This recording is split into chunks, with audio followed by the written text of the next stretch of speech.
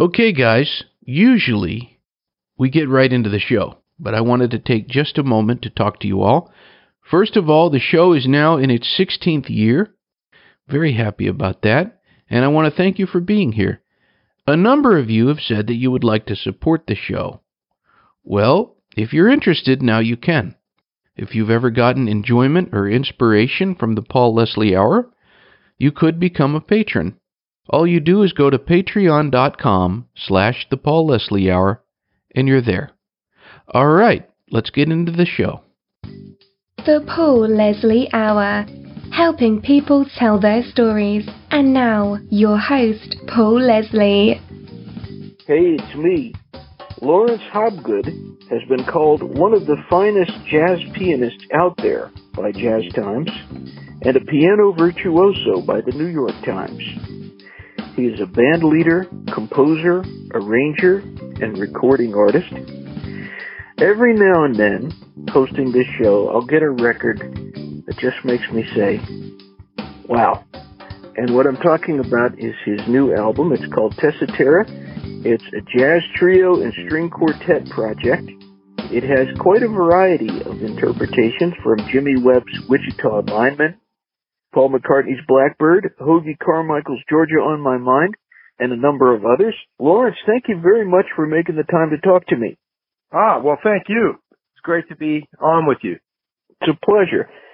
How did you end up choosing this selection of songs that you recorded on Tessetera? Well, they're all songs that I very much wanted to cast in this particular instrumentation. And they also filled the slot, if you will, of songs that in some way I consider to be a standard of sorts.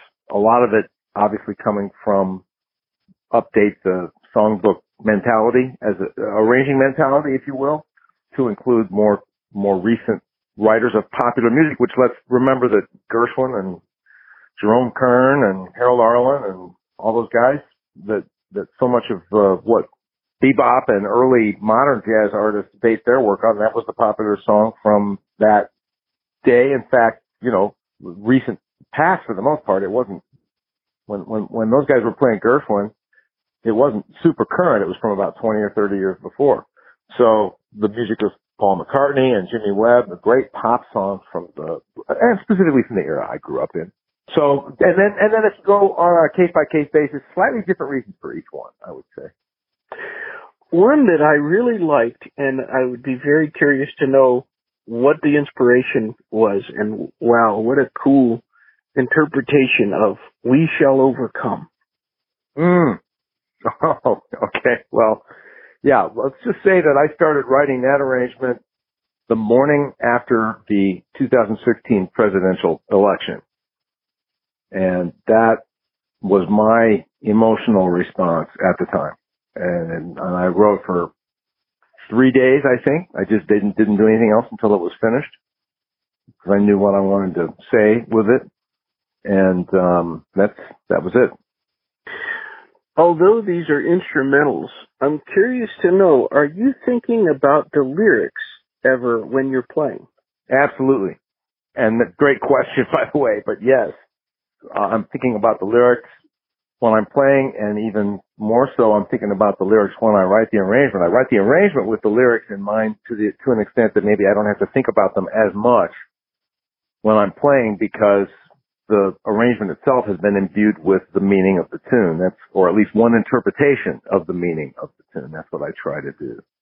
Interesting. Because the example that I brought up, the first one, We Shall Overcome, it's interesting because I really like what you did there on that song. And I think about the lyrics when I've been listening to it, yet I don't miss hearing a singer at all. So, Right. Oh, that's great. Thank you. I like that. I'm hoping you can tell us about the title of this album, Tessetera, in the can. What made you call it that? Well, I don't know. I remember that the process, once I'd had the idea, it just kind of sprang to mind one day. I am the son of a theater professor, and I grew up in a very literary-oriented household. And when you put that together with the twisted brain that I am either blessed or cursed with, depending on how you view it, I do a lot of I do a lot of wordplay. I do a lot of syllabic inverting and interpretation, and just based on sonics. I think it's one of the reasons that I enjoyed the poem jazz collaboration with Robert Pinsky so much, is because he deepened my knowledge of and my feelings about the sound of words, not just the words and not just their meaning, various meanings, but the way that they sound. So that really, I'm sure, was what behind it, because I just play with that stuff all the time in my head. And of course, Tessetera is an Italian term that is used in music a lot, meaning the pleasing part of an instrument or voice's range, the strong part, if you will. But its root meaning is texture. So it's about texture, and the texture of this ensemble. This is a term that the idea is for, ideally, in an ideal world, Tessetera is the name of the first record, but it's actually also the name of this particular instrumentation. And I hope to do other records for this instrumentation in the future, although that won't be the next thing that I do. I'm not just all of a sudden going to be the trio and string quartet guy. In fact, my next record is classic quintet with the tenor and trumpet and rhythm section. And it's completely written. I just haven't had a chance to record it yet. Well, since you're going to delve into this particular lineup again, are there any songs that you are just itching to get your hands on? Oh yeah, always. No, there's a list in the notes section of my phone. I keep separate lists for vocal arrangements, because as you probably know, I spend a lot of time working with singers and arranging for their records, and so that's one list, and then list that I just want to do instrumental things with. But just to mention, the quintet thing I'm going to do is all original. I kind of wanted Tessetera and the quintet record to be a little bit of a juxtaposition. Tessetera, all arrangements of known songs. The quintet record will be all original material. Well, I didn't really answer your question. Nothing specific is coming to mind right now exactly, but I've got I know one. Windmills of Your Mind. Windmills of Your Mind. Oh, man. You know the song I'm talking about? Michel Legrand. That's one that I really want to take that and do similar to Blackbird. I mean, I want to really fractalize it. It's not going to be too obvious, but you'll hear the song. I got a whole thing I want to do with that. It's just such a classically beautiful tune, you know? And one of the just great compositions of our time. Yeah, and great movies, you know? The original Thomas Crown Affair and that great remake from a few years ago. Really nicely arranged in that movie. And it's it's cool. Great tune. Just a few minutes ago, you were mentioning your father. How have your parents influenced your work? Well, from the general, which would include the breadth of music that I got exposed to from, infancy onward in our home, was pretty impressive for the time. My father was a theater teacher, so he was around a lot of young artistic people, and because he also had a very egalitarian and loving musical ear, he fell in love with Blood, Sweat, and Tears. The same. So I mean, I heard the more, especially what I think of as intellectually driven pop music, Chicago, Blood, Sweat, and Tears, later Earth, Wind & Fire, Peter Gabriel, Sting, that kind of stuff. But then they were playing Brubeck and Duke Ellington when I was a little kid, always classical music. And I even had my father's older brother, Bob, was a very famous country agent, handled Johnny Cash and actually Elvis briefly, big guy in country music. So I had heard a lot of country music. My mom was an Appalachian folk artist. I heard all this, which is separate from the stuff I heard from around my uncle. So I just heard all this music from all these different styles around the world, and it had a really profound impact. And then a very specific thing to give you another important part, if I'm going to answer that question fully, is that I got a lot from watching my father rehearse theater. A lot of my theories about, first and foremost, how to rehearse an ensemble, but especially if you're playing music that's a little bit more intricate, little more challenging, then rehearsal becomes really, really important, man. It's really important. It's when we figure out how we're going to play, not just what we're going to play, how are we going to play?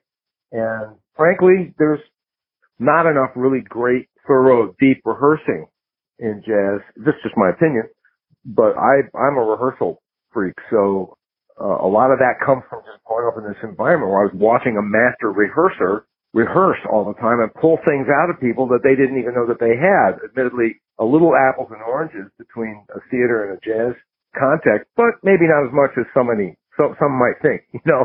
So that was a real specific thing I got from him that's very, very special to me. Are jazz fans unique?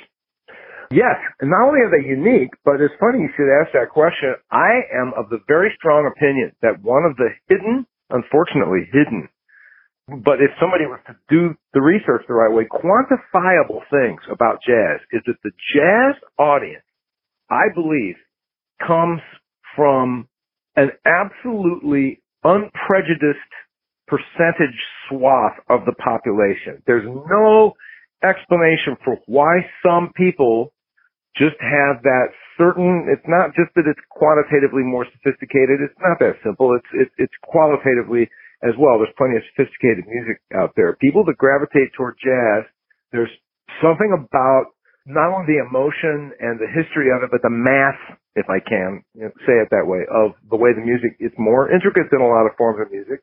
And in my experience, there's this phenomenon. I'm convinced it's a phenomenon, that there is not, it's not, rich people from this geographic area are more likely to dig jazz than some person that's more challenged materially and comes from this part of the country, or world. I just think there's a certain percentage of humanity that's spread completely evenly amongst the population that is going to respond to jazz.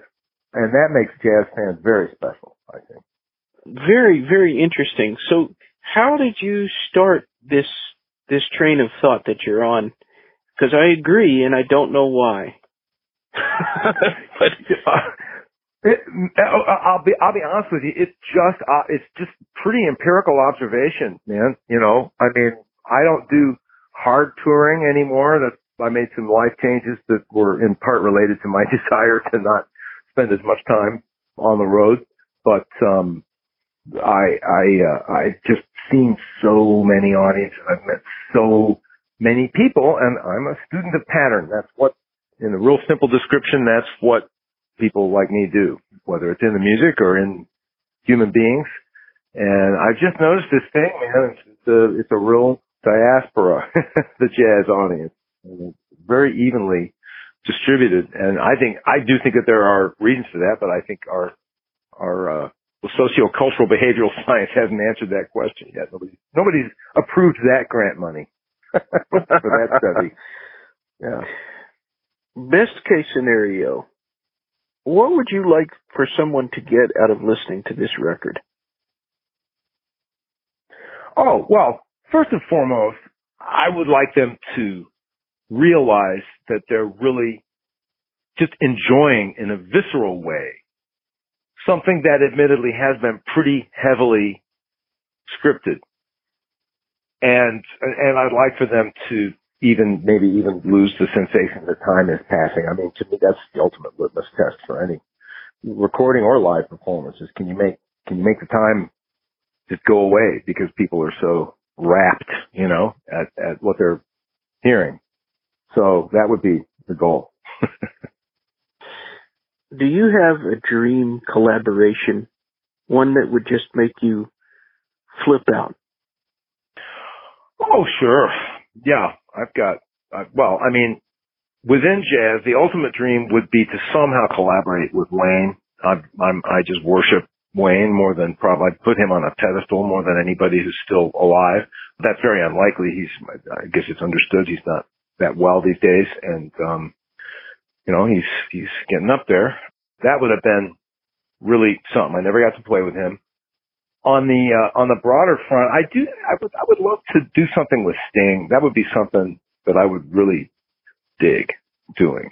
And, no reason to think that would ever come up. But I did one of his tunes on my record. I've got friends that have done versions of a certain artist, big pop artist's tune, and the next thing you know, they do get an email or a call from like somebody like Sting goes, I heard the arrangement. You did every little thing. She does his magic, and wow, But hey, don't get me wrong. You can't think about that stuff unless somebody asks you in an interview. But you can't really sit there and go, God, I wish this would happen, because it just doesn't work that way. But in this day and time, you just never know who's listening. That's for sure. Well, that's the one thing. That's the asterisk on the whole point.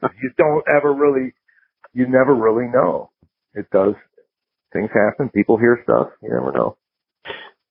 Is there a certain environment that you like to create for yourself when you're making these arrangements? Well, I just have my home studio dialed in the way I want it. That's the environment, for me just to be able to go get in a real internalized state where I've got my home around me, that's it. That's the place. What about a mental state for creativity? Is there a certain mental state that you like to have?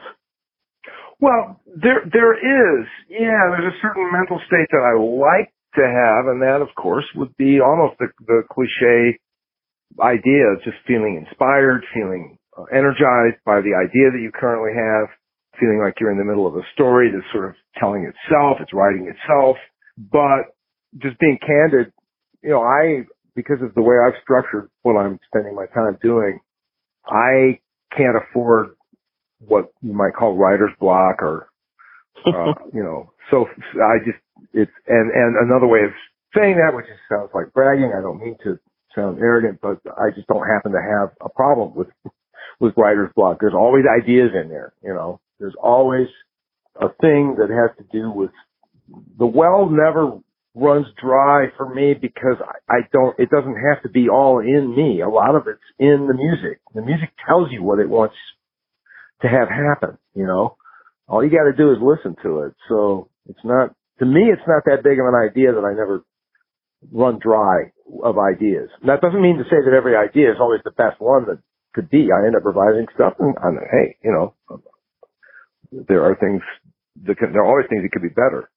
Although I will say the arrangement of Sweet Judy Blue Eyes that's on the record, that one I knew was going to be a handful, and I wrote literally for a solid month, about 8 hours a day to do that. That's how long that arrangement took. That was different than every other arrangement on the record. But you just get in a state where you just have to grind it, man. You just have to grind it out. It's deadline driven mentality, and we need this music. We need it by this date, and you make it. You make the music. That's it. What is the best thing about being Laurence Hobgood? Oh, being married to Ariane Reinhardt. Wonderful. I don't know. Easy answer. That's great. I always like to let the guest take the stage at the end of the interview, not limited to music. What would you say to anyone who's tuned in? I would say that they would be doing themselves a huge favor if they find some way to slow down. There's got to be something in their lives that they could be more in the moment about. And for most people these days, that means slowing down. A great example of that would be that even amongst our intelligent jazz fans that we already identified earlier, how special they are, but even amongst them, I've become a little cynical as I'm almost, turned 60 in just a couple of months. So that inevitable creeping cynicism is starting to be there. I don't know how many people really sit, whether with headphones or if they actually are one of those rare birds that still has a decent audio system at home, to sit and listen to music with completely focused attention on the oral experience of listening. There's no better way to calibrate in the moment other than actual deep, spiritual meditation, mindfulness meditation, whatever. And I think there's people that think of themselves as huge fans and supporters of music, but I don't know whether they have this internal experience that often of just getting lost in it. Just give yourself that gift, half an hour here and there. Just put the earphones on. Think about investing in at least a decent sound system instead of just some little cube, and listen to music, and it's rich. It's rich. And when someone has been mentioning that, which it was about a month ago, someone said something kind of similar to what you were saying. And I would just add that if they have a chance to turn off the lights and fully listen, and maybe just close their eyes. Yes. Yeah. They'll be very happy. I'm glad you mentioned that. Yeah, I'm actually I'm freaky about light when it comes to listening. You gotta take the pressure off your optic nerve if you want your ears to engage right. It's that simple. Laurence Hobgood, thank you very much for making the time to talk. Indeed, and I appreciate it, Paul, very much. Happy to have the time with you. All right, sir. Until next time, I hope. All right, and hi to everybody there. I love it. I love it, man. Keep doing it. I have no choice. Feelings mutual. Hey, before you go, if you've ever gotten enjoyment or inspiration from one of my interviews, maybe this one, consider being a supporter on Patreon. All you have to do is go to patreon.com/The Paul Leslie Hour. All right, folks. Thanks so much. Ba doodly beep bop dee da dee bumpity boo rapati kanaza jip pop kila kanat sagil bond good tinga manga but this yeah hunga again get back into the woo daga go I got the inga rock tinga langa bo oh goodbye. Ba doodly beep bop dee da dee bumpity boo rapati kanaza jip pop kila kanat sagil bond good tinga manga but this yeah hunger again get back into the woo daga go I got the inga rock tinga langa bo oh goodbye.